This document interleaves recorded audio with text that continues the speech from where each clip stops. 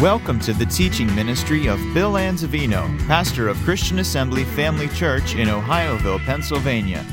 We pray you are challenged in your walk with the Lord through the following teaching. For more information about Christian Assembly Family Church or to subscribe to our free podcasts, please visit us on the web at cafamily.net. Need a copy of the notes? You can kind of raise your hand and we'll get them to you. If you'd like a copy of the notes, you can take them home and study. The Holy Ghost will add a whole lot more to them for you. All right, let's pray. Father, we thank you so much for the privilege of studying your word together tonight. As your word declares that you want us to study to show ourselves approved unto God, a workman that needs not to be ashamed, rightly dividing the word of truth. As you said, Jesus yourself, that man doesn't live by bread alone, but by every word that proceeds out of the mouth of God. And so we commit ourselves to your word that we might hide it within our hearts, that we might not sin against you. As we study your word, may your Spirit give us ears to hear it, hearts to receive it, minds to understand it and know it. Change us by what we hear from glory to glory, that we might conform to the very image of Jesus and become that for which he shed his precious and holy blood. We thank you that we shall go forth from this place inspired, hallelujah, by your Spirit, to be a blessing to those all around us, that we might lead them to your saving grace. Father, we thank you for this honor that we have to live at this moment in history, at this time in which you've called us to reach our generation with the life-changing truths of the gospel. Be glorified in our midst in all things. In Jesus' name, amen. Last week, I started a series, just a couple of lessons, I guess, on abundant life. And this is number 2 on abundant life. And first of all, just a review for those of you that weren't here. The purpose of living is fruit bearing. Point number 1 that we made. Fruit bearing. Remember Genesis chapter 1 verse 28? After God created man, he said, he placed him in the garden, he said, be fruitful. First thing he said, he made it in his image and likeness and said, be fruitful. Can you imagine that? The very first thing he said as far as their marching orders were concerned, their commission was concerned, be fruitful. And sometimes when you think of that, you think about having children, but there's more than just having children that he's saying here. Be fruitful, multiply, replenish the earth, and subdue it, all in one breath. So if my mind is correct in my thinking, they are crowned with glory and honor, the highest of God's creation. They're there before the presence of the living God, and he proclaims over them, be fruitful. First words out of his mouth, the commission. Multiply, replenish the earth, and subdue it. In other words, you give birth to offspring just like you. Be fruitful. Bring them into the earth with the understanding that they are to subdue it as well, with dominion over the fish of the sea, the fowl of the air, and every creeping thing that creeps upon the face of the earth. That was the commission. That was the charge that God gave them. Well, the purpose then for living is being fruitful. The key to being fruitful or fruit bearing is abiding. Do you recall what took place in the beginning? They severed themselves or disconnected from God when they partook of the tree of the knowledge of good and evil. And because they were no longer abiding in him, what happened? They gave birth, good and evil, Cain and Abel. And what happened there? There would have never been someone born from their loins that would have had the impetus to do evil like Cain did, to kill his brother Abel. So we see what happened. Now remember what Jesus said in John 15? You can do nothing except you abide in me. So you can see the same mentality being shifted over in the New Testament. But because they weren't abiding in him any longer, they gave birth to all that is evil in this realm in which we live through the fall. The key to abiding is obeying. Obeying. It's up to us to obey, because Jesus said very clearly that if you keep my commandments, you abide in my love. as I kept my Father's and abide in his love. So the key to abiding is obeying. So we're going to start seeing these things, the pattern. There's 6 things we're going to point out here. So fruit bearing, abiding, and obeying. We pick it up with point 4. What is the key to obeying? Well, the key to obeying is loving. Look at John's Gospel, chapter 14, verse 15. If you love me, keep my commandments. In other words, if you really love me, you will keep my commandments. So you see, the key to obeying is loving. Now, people obey for different reasons. The first reason that we could know is a fear-based reason. Anybody ever get picked up for speeding? Ever? Maybe once. Maybe twice. Well, once you get your ticket, go to the magistrate, get it all dealt with, and then you get back into the car, you start driving down the highway. What happens? You're afraid to get picked up again. You know the points that's going against your license and all that. So what do we do? What we do is based on we have to keep the law. We try to keep and should keep and have to keep the law because we're afraid of the outcome. What's going to happen? The consequences of disobeying the law again, obviously, we're well aware of right now. It's like a child. A child that may not want to do something, but he does something because he's been told by his parents, if you do not put that thing down and do what I'm asking you to do, I was going to say that they can go to the room, but no, take their phone off of them for about the rest of the night. Boy, they perk up right away. But that's called fear-based obedience. Can you see that?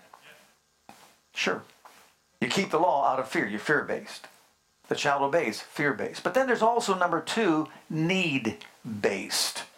This is to get what we want. Now this teenager, he's 17 years old, and he wants to use the car on Friday night.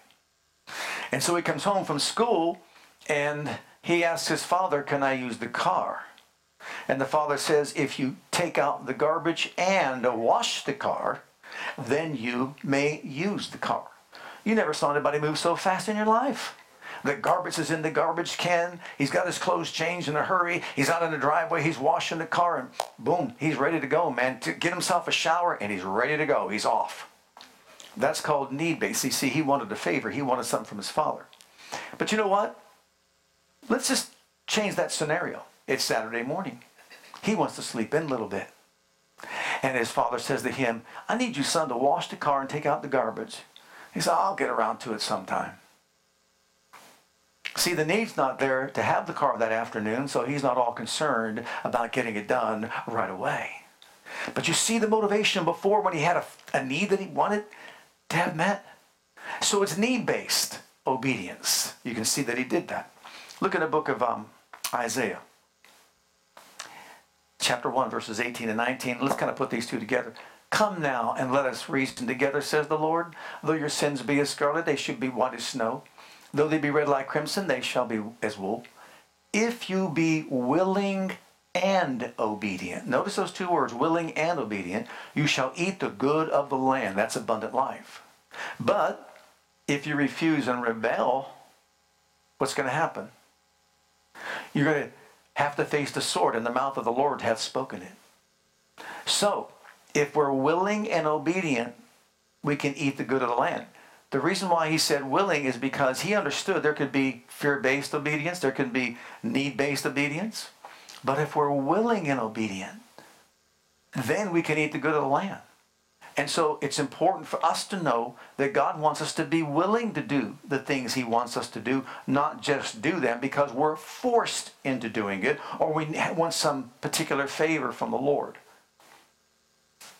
Well, for example, let's say with going to church. when you were growing up, it could very well be that your parents forced you to go to church. I know that was the case with me when I was young. When you're not born again, church isn't all that appealing. Am I right? Actually seems somewhat boring. I used to sit there and watch flies land on people's heads and make a path around the top of the head. And then when my friend saw it and started laughing and got me laughing, when you start laughing in a place like that, you can't stop the laughter. You know what I mean by that? Then I found my mother giving me a pinch and a twist on the back of my arm, and it was painful. But we were forced to go. Then you might go because, let's just say that I need a favor from God. Probably the best thing for me to do is go to church. So let's go to church and see if I can get a favor from God. Okay, you need something. But there was a third motivation. It's called love-based. Love-based obedience. This is obedience based on a heart filled with gratitude and thanksgiving. A sincere, genuine want to, a desire to. In other words, I don't have to obey. I don't need to obey for a favor. I want to obey because I love my Father. I love the Lord Jesus and the Holy Spirit so much. I am motivated, self-motivated. Look at 1 John chapter 4 and verse 19. What it says. We love him. Why? Because he first loved us. Listen to that statement.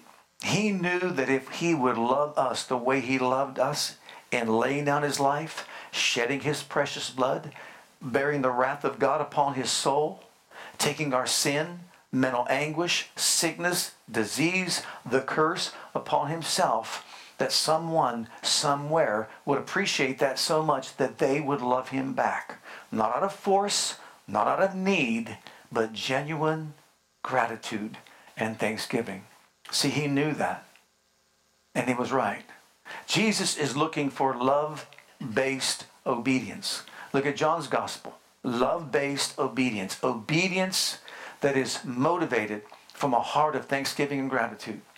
Whoever has my commandments and keeps them, he it is that loves me. This is the English Standard Version translation. Notice that. Whoever has my commandments and keeps them, he it is who loves me. So notice how he has basically defined who loves him. The person that loves him will take his commandments and keep them. And he who loves me will be loved by my Father, and I will love him and manifest myself to him. Judas, not Iscariot, said to him, Lord, how is it that you will manifest yourself to us and not to the world? Jesus answered him, if anyone loves me, he will keep my word. And my Father will love him, and we will come to him and make our home with him. Whoever does not love me does not keep my words. And the word that you hear is not mine, but the Father's who sent me. So in other words, we don't show them that we love them because we say, Lord, I love you so much. We show them that we love him by keeping his commandments, finding out what they are, and then obeying them. And not necessarily just the Ten Commandments. We know the commandment of love is the New Testament commandment, but we'll talk about that in a moment. Look at Luke's Gospel, chapter 7. I thought, as I was studying this out and just in a time of devotion, this just here came to me, this here section of Scripture, this particular testimony, and it really spoke to my heart. One of the Pharisees desired that he would eat with him. And he went to the Pharisee's house and sat down to meat or to eat. And behold, a woman in the city, which was a sinner, a prostitute specifically, when she knew that Jesus sat at meat in the Pharisee's house, brought an alabaster box of ointment and stood at his feet behind him weeping, and began to wash his feet with tears, and did wipe them with the hairs of her head, and kissed his feet, and anointed them with the ointment. Now when the Pharisee which had bidden him saw it, he spake within himself. Notice this is his own personal conversation with himself, saying, this man, if he were a prophet, would have known who and what manner of woman this is that touched him. For she is a sinner, in the King James, a prostitute. And Jesus answering said unto him, Simon, I have somewhat to say unto thee. And he said, Master, say on. There was a certain creditor which had two debtors. The one owed 500 pence and the other 50. And when they had nothing to pay, he frankly forgave them both. Tell me, therefore, which of them will love him most? Simon answered and said, I suppose that he to whom he forgave most. And he said unto him, Thou hast rightly judged.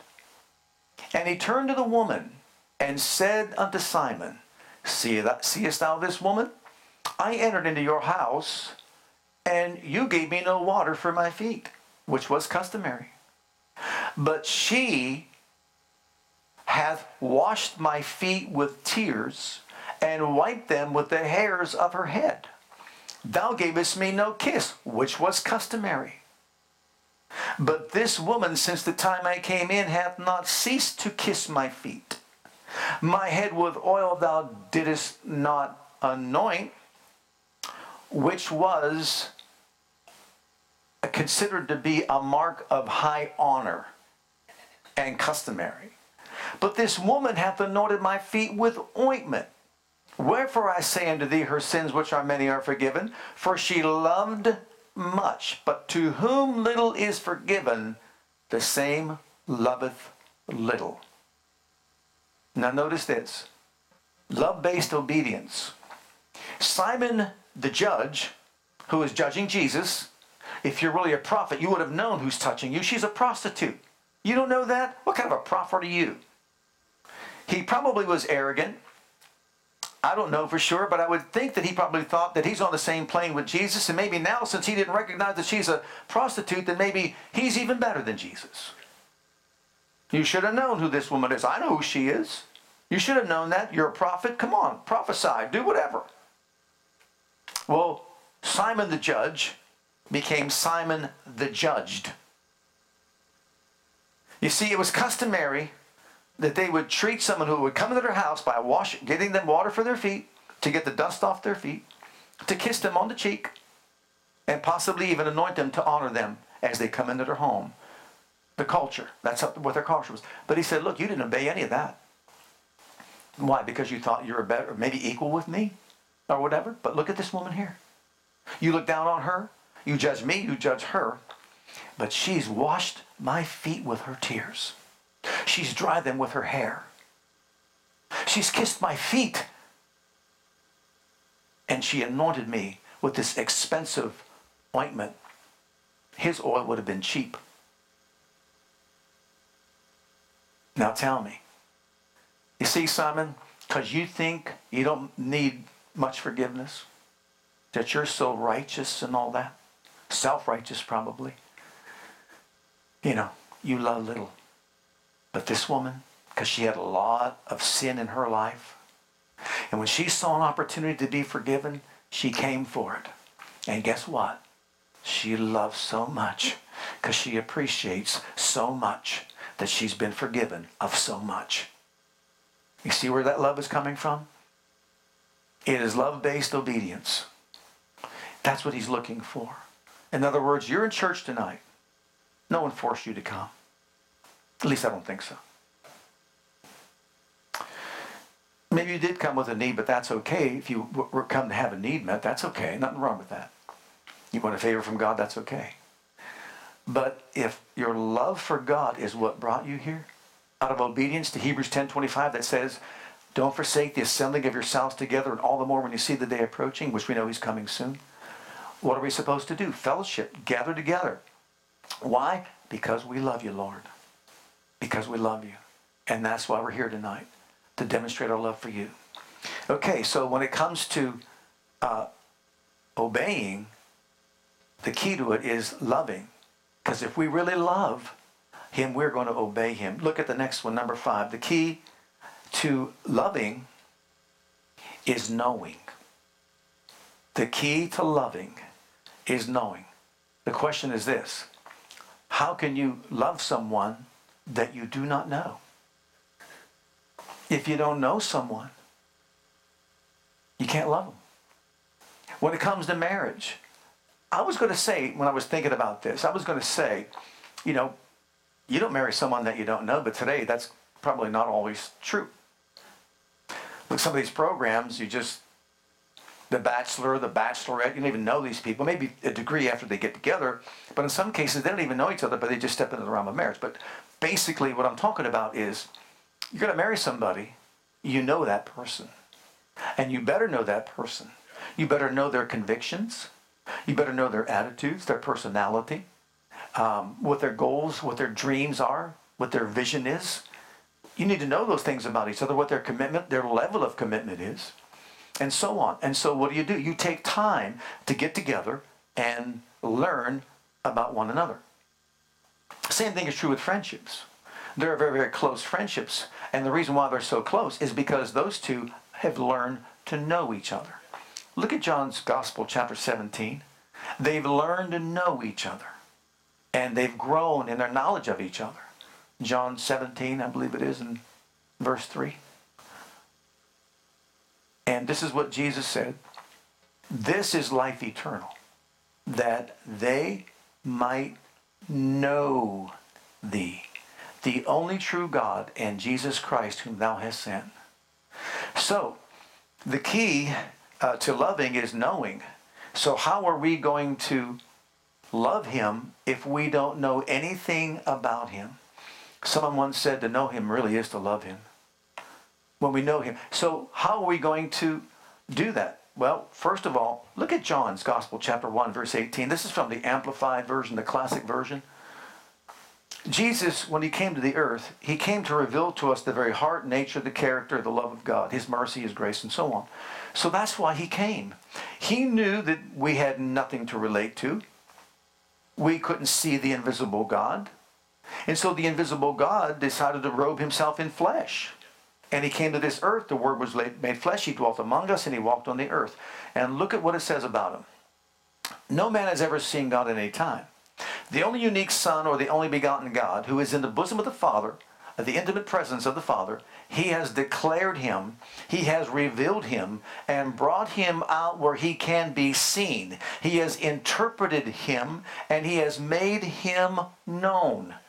So Jesus took the invisible God and brought him into the realm of visibility so that we can see him, so that we can know him. Look at John's Gospel, chapter 14, beginning at verse 6.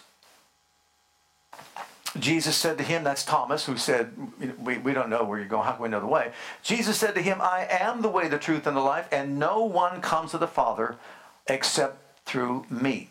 If you had known me, had learned to recognize me, you would have also known my Father.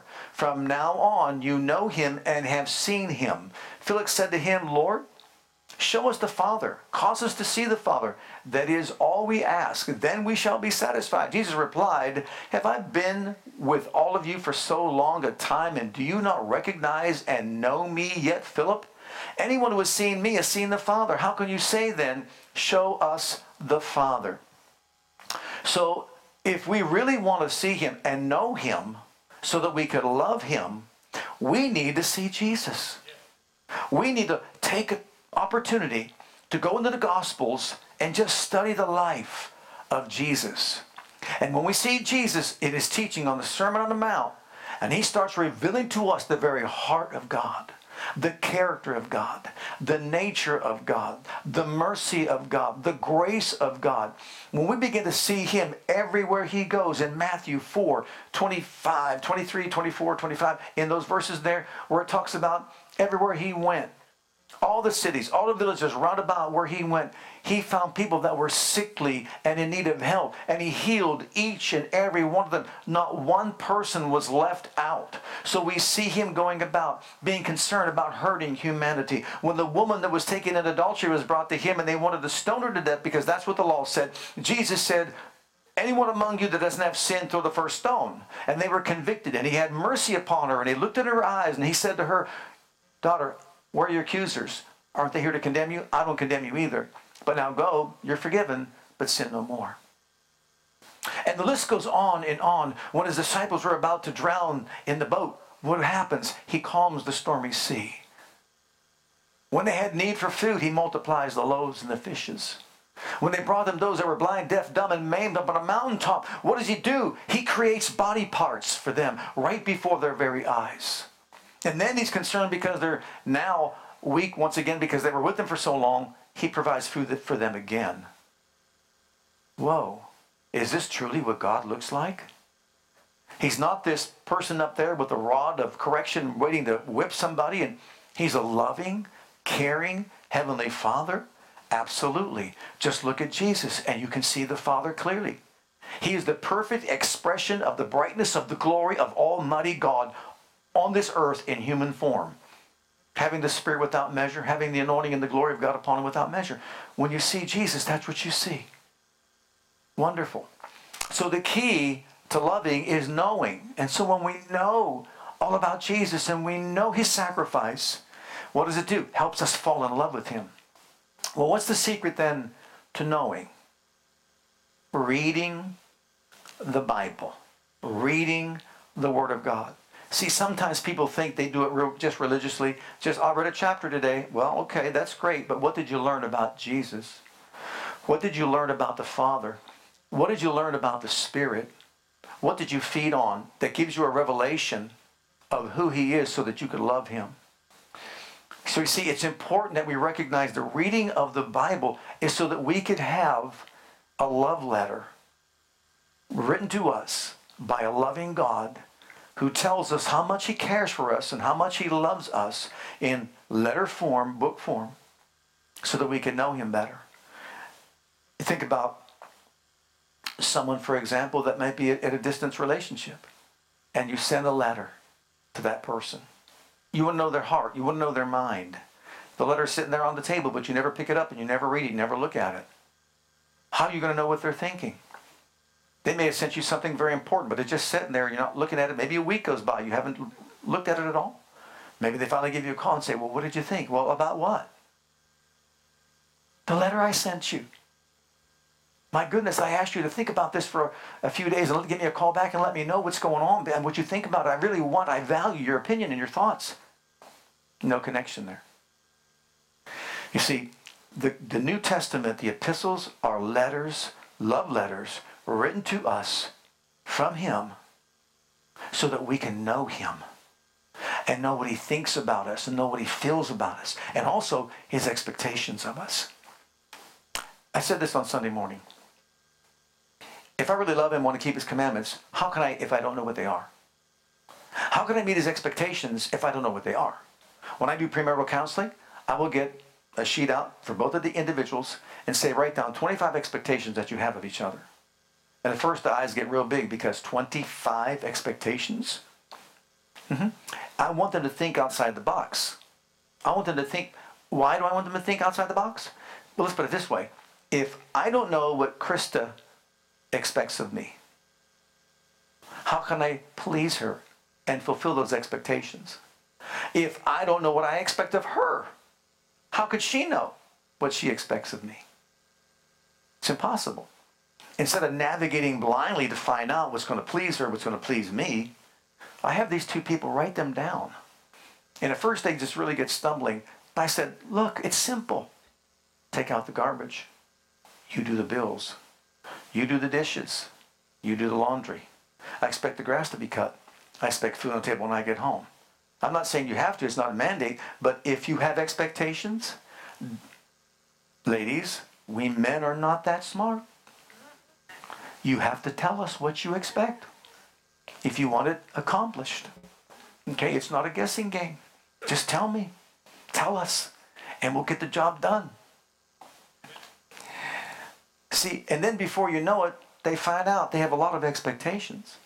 But if you don't communicate those expectations, then they cannot be received and they cannot be fulfilled. And so rather than blindly trying to get through this marital relationship, playing a guessing game, let's just put it out there on the table so that you know exactly what to expect of each other. Well, I believe that God wrote us a letter of expectations. And in this book, we find the expectations he has of us. He expects us to keep the unity of the Spirit in the bond of peace. He expects us to walk in love. And there's a list there that will go on. As a matter of fact, think about this. If Jesus made this statement, if you love me, keep my commandments, or if you love me, do my word. Have we ever taken the time to do a study in the Gospels to find out some of the mandates that he set forth, or some of the expectations that he laid out for us? Now, for the most part, people will write down the promises.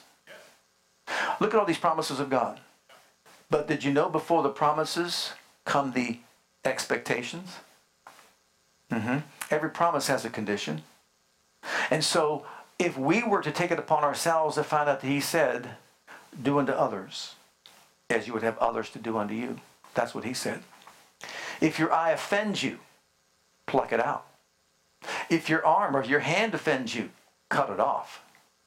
If you have aught against your brother, before you come worshiping me, get it right. Some of the things and many other things that Jesus said give us a revelation of his expectations. And guess what? We shouldn't want to go into the Bible and do it because I'm forced to do it because someone told me to do it, or I have a need so I better do it. No, we want to be love motivated. Obedience, love motivated. Amen? It's love based. And say, I love you so much, Lord, I want to know what you say I should or should not do. Amen. I want to do it. Why? Because I love you so much. I want to follow your will for my life. I want to fulfill your expectations. What about this one? If you man will follow me, deny yourself. Take up your cross and follow me. That's what I want you to do. So if we took a list of these and wrote them down, we could look them over and just say, I better get on the stick with this one or that one or the other one. Why? Because I want to show you, prove to you that I love you. Okay, let's look at John 3 and verses 16 and 17. We read the Bible, here's what we find out. For God so loved the world. Are you part of the world? Say this with me. Thank you, Father, for loving me. That you sent Jesus to die for me. See, that it goes on to say that whosoever believes in him, he expects us to believe in him, would not perish but have everlasting life. For God sent not his Son into the world to condemn the world. Aren't you glad? But that the world through him might be saved. Okay. So in other words, when I live my life and I share the gospel with somebody else, I let them know God loves you so much. I had someone recently tell me, but I could never live the life. I said, well, you don't have to. All you have to do is give your life to Jesus and let him live in you. And he'll empower you to live the life he wants you to live. You can't do it on your own. Doesn't matter who you are. It takes the grace of God, the power of God, the nature of God. By nature, we follow the wrong individual, right? By nature, we submitted to the leadership of the enemy. But now by nature, with a new nature, we can submit ourselves to God who loves us and gave us the divine enablement and empowerment to carry out his purpose and his will, to live for him. Okay, look at the next one. This is a good one. Philippians, 1 Peter first. 1 Peter 3. Casting all your care upon him. Why? Have you ever walked around the house saying, nobody cares about me? Are you glad you got that puppy dog? That's the only one that cares. Comes up and licks your ankle, and doesn't matter what you've said, what you've done, or anything like that. Just loves you unconditionally. Okay, casting all your care upon him. Why? Why? Because he cares for you. All your anxieties, all your worries, all your frustrations, all your fretting, cast them on him. Why? He will carry them for you. That's what he's saying. Remember what Jesus said in Matthew 6:25-34? He said, take no thought for your life. Don't worry, have anxiety about your life, what you're going to eat, drink, what you're going to wear, what you're going to put on. Remember he said that? Because you can't add 1 cubit to your stature by worrying, so why worry when it's not going to get you anywhere? The Father knows you have need of all these things. All you have to do is seek the kingdom, and all those things will be added to you. So, he cares for you. Say it with me, the Lord cares for me. See, he will carry the burdens for us. Cast all your burdens upon him. And so we get to know that. We get to learn that. Philippians 4:19. Look at the next one. But my God shall supply all your need according unto his riches in glory by Christ Jesus. Notice it didn't say according to the economy. but his riches in glory by Christ Jesus. Well, he's wealthy in Christ Jesus. He owns the silver, the gold, the cattle on 1,000 hills. It all belongs to him. And he said, look, if you just seek me, if you set your love on me, I'll provide all your need. And so we thank him for that. Now, these are wonderful promises that he's making to us. But this is how we get to know him as Jehovah Jireh. He is the Lord, our provider. And then next, you need strength for the day? Philippians 4:13. I can do all things through Christ who empowers me, who strengthens me, who infuses inner strength into my life. I believe it says it similar to that in the Amplified version of the Bible. We can do all things because Christ will interject or infuse into us strength that we need. And so you see, we can walk around and we can start saying things like this. I know you care for me, Father. I've got the situation. I need some help here. He says, look, I'll empower you. Just say what my word says. The Lord's my light, my salvation. Whom shall I fear? The Lord is the strength of my life. Of whom shall I be afraid? God is my refuge and strength, my very present help in time of trouble. Therefore will I not fear. Though the earth be removed and the mountains carried into the midst of the sea, I will not fear, for beneath me are his everlasting arms. So you are the strength of my life. And I thank you that I can, by your grace, by your power, by your divine enablement, carry out the life mission that you've called me to. So we know some things about him. Okay, and then reading, let's go on to the next one, John 10:11. This is a very, very good one. I am the good shepherd. The good shepherd gives his life for the sheep. You are a lamb. We're all sheep. I'm not a hireling, he said, in this whole context, who's been hired to watch the flock. I said this on Sunday. It bears repetition at this point. You have a good shepherd. Jehovah Ruah is the Lord our shepherd. We shall not want. And that came from King David. And he wrote that psalm as he was inspired, watching his father's sheep. You see, he too wasn't a hireling. He was part of the family, a good shepherd. A good shepherd will lay down his life for the sheep. And when a lion came to take one out, he chased it down and killed it. When a bear came, he chased it down and killed it and brought the little lamb back into the fold. He laid down his life for the sheep, which really then prompted him, I'm sure, at some point in his life to sit down gazing up at the stars. And he's gazing up at those stars and he thought, man, I did that for the sheep. You ever been nose to nose with a lion? No. Be happy. I think it was not Kenny, somewhere. Where was it? I know where it was. It was when we were on vacation in Myrtle Beach at Barefoot Landing. And there was a plexiglass between us and a ferocious lion. And you can walk right up to the plexiglass and nose to nose with the lion. Your head would be gone in a heartbeat. Just like that. Imagine a bear. And there's David out there slaying a lion and a bear with his bare hands to protect the sheep. So I can imagine him just lying under the stars and say, that's a good shepherd. But Lord, who's my shepherd? Lord, you're my shepherd. I shall not want. You make me to lie down in green pastures. You lead me beside still waters. You restore my soul. You lead me in the paths of righteousness for your name's sake. And yea, though I walk through the valley of the shadow of death, I will fear no evil because you're with me.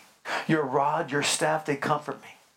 You prepare a table before me in the presence of my enemies. You anoint my head with oil. My cup runs over. Surely goodness and mercy will follow me every day of my life, and I will dwell in the house of the Lord forever. Can you see that coming out of him? Now he's ready to face the giant. And the giant Goliath is no match for him. After you defeated the bears and the lions, no problem to defeat the giants. So you think about it. He had a revelation of God through meditation. And really that's what it's all about. Reading is what enables us to know. See, when we read the scriptures, we get to know him. Knowing then, what does it do? Leads to our loving him. Loving him leads to obeying him. Obeying him leads to abiding in him. Abiding in him leads to fruit bearing. And fruit bearing leads to an abundant life. And I'll show it to you. Look in the book of Psalms, chapter 1. This is from the New Living Translation. Oh, the joy of those who do not follow the advice of the wicked, or stand around with sinners, or join in with mockers. But they delight in the law of the Lord, meditating on it day and night. They are like trees planted along the river, that bearing fruit, bearing fruit, bearing fruit. What do they do? Bear fruit each season. Their leaves never wither, and they prosper in all they do. Did you get that? Hallelujah. In other words, it all starts with reading the Word and meditating the Scriptures. And that leads to knowing, which leads to loving, which leads to obeying, which leads to abiding, which leads to fruit bearing, which leads to an abundant life. And there's so much more here, because we're not talking about the ministry of the Spirit and all that, but that's all in there if we were to meditate on it. Okay, look at this next one. 1 John chapter 4 and verse 16. So we have come to know and to believe. Notice those two words. We've come to know and we've come to believe the love that God has for us. God is love, and whoever abides in love abides in God, and God abides in him. By this is love perfected with us, so that we may have confidence for the day of judgment, because as he is, so are we in this world. There is no fear in love, but perfect love casts out fear. For fear has to do with punishment or torment, and whoever fears has not been perfected in love. Notice that. You see, when we learn love, how much he loves us, and we respond by loving him back, it deals with fear-based obedience. It helps us rise above need-based obedience so that we can demonstrate love-based obedience. I'm here because I love you, Lord. I give because I love you. I refuse to go to bed angry because I love you, and I want to show you I desire to keep your commandments. Can you see all this put together? So these are the 6 things that are helpful to us. Let's close it out with Deuteronomy chapter 30 so we can see it was a concept also in the Old Testament as well. I call heaven and earth to record this day against you, that I have set before you life and death, blessing, cursing. Therefore choose life, that both thou and your seed may live, that thou mayest love the Lord your God, and that you may obey his voice. No, love and obey. And that you may cleave to him, for he is your life and the length of your days, that you may dwell in the land which the Lord swore to your fathers, to Abraham, Isaac, and to Jacob, to give them. Notice this. So that you may be blessed in that land. See, that was the promised land. So if we love him, that will move us to obey him, which enables him to bless us with an abundant life. So that's the whole thing in a nutshell. Praise God. So if we will just but do what Jesus said, praise God. He said we should be filled with the Holy Ghost. They which believe on him should be filled, or should receive the power of the Holy Ghost. He told his disciples, wait until you're endued with power from on high. If we would just take the words of Jesus and do what he said, because we love him, it makes all the difference in the world. And I believe it can lead to a place that we have the abundant life that he's talking about. Now, it's important for every one of us to evaluate our own lives, our own hearts, kind of locate ourselves. Nothing wrong with doing an examination. You know, we know it's good to have a physical examination to make sure everything is going well. But we can also do a spiritual examination as well. examine our own hearts. Because you see, Jesus said something to a church in the book of Revelation. He said to them, it was at Ephesus, he said, you've kind of left your first love. Now you got everything going for you in the church. And from outward appearances, it looks like everything is top notch. You've got enough money. You know, you're doing this, you're doing that. A lot of programs that are going on and this and that and other thing. He said, but you lost something, or you left something. You left your first love. You're not being motivated or prompted by love. You're doing it either you feel forced to do it, you have to do it, or whatever their motive was. I don't know. But Jesus made it very clear, you got to get your love back. Got to get your love back. And he told them how. Remember from where you fell. Remember. Repent and repeat. Do the first thing over. So we evaluate our own hearts. And again, even as a minister, do you know what? I spend so much time in the Word to prepare to teach it that if I'm not mindful, I'll forget about feeding myself what I need to receive. Do you realize that? No one's exempt from it. We're all the same. And many that are in the same situation where they're teachers. I remember Brother Copeland saying one time, he said, the Lord spoke to me and said, I want you to study this particular subject and not to teach it to people. That's what he told them. This is for you. Once again, we're living in these bodies of ours that are flesh, and we know they don't want to serve God. So it's important that we realize that we need to feed our passion, because if not, the passion will die. So remember, evaluate yourself. Do you have a love for the Word like you once had? Evaluate yourself.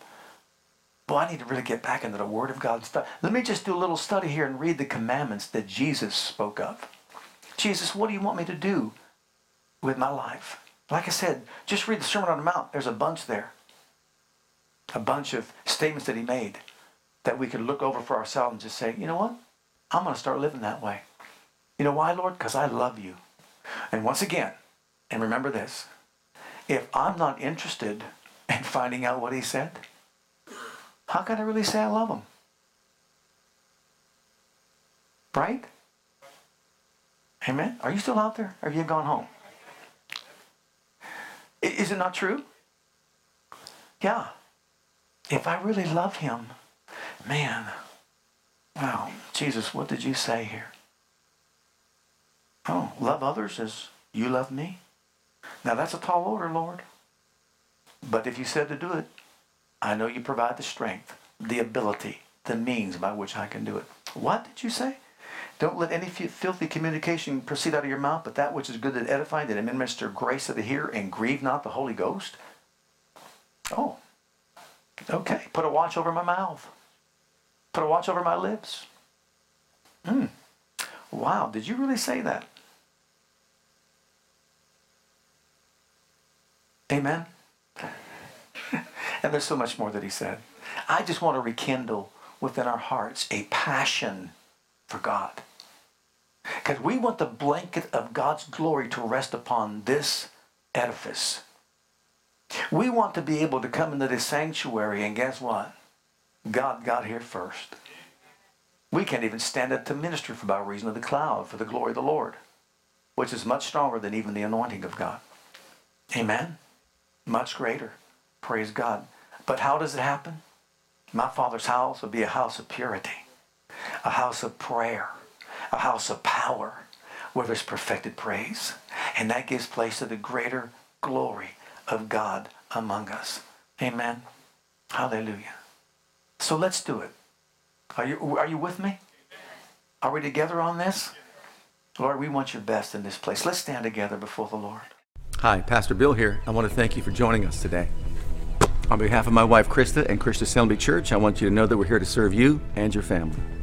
Whether you have young children or kids in elementary school, if you're a teenager or a young adult, we have a passion to provide a safe and comfortable environment where you can grow in God and build a solid foundation of His love for you.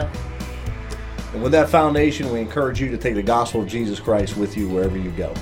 It is our heart at Christian Assembly to be an outreach, to be the hand of God toward Jerusalem, Judea, Samaria, and the uttermost parts of the world. We want to join as the body of Christ to make one last trumpet call before the final trumpet sound, and through a life of worship, bring in a harvest of people. With whatever gifts God has given you, we want you to be free to share those gifts and talents. Life is most fulfilled when we share God's love with others. And in all that we do, we want to demonstrate the power of the name of Jesus to the world through a ministry of excellence to God first, and then also to you. So whatever the situation, wherever you are, whatever you're going through, I want you to know that we love you, and God loves you, and has a wonderful plan for your life. And that plan begins by making Jesus the Lord and the Savior of your life. And if you've never made that decision yet, I'd like to invite you to pray a simple prayer with me. And if you will, Jesus will become your Savior and your Lord. Just repeat after me this prayer. Heavenly Father, I come to you just as I am. And I believe with all my heart that Jesus died for my sins and was raised from the dead for me. I open the door of my heart. I call upon the name of the Lord. Lord Jesus, come into my heart, and I accept you and receive you as my personal Savior and Lord. Heavenly Father, I have called on the name of Jesus. I'm now your child. In Jesus' name, amen. Now, if you prayed that prayer with me, I encourage you to get into a good Bible-based church where you can learn to grow in your Christian faith and experience. God bless.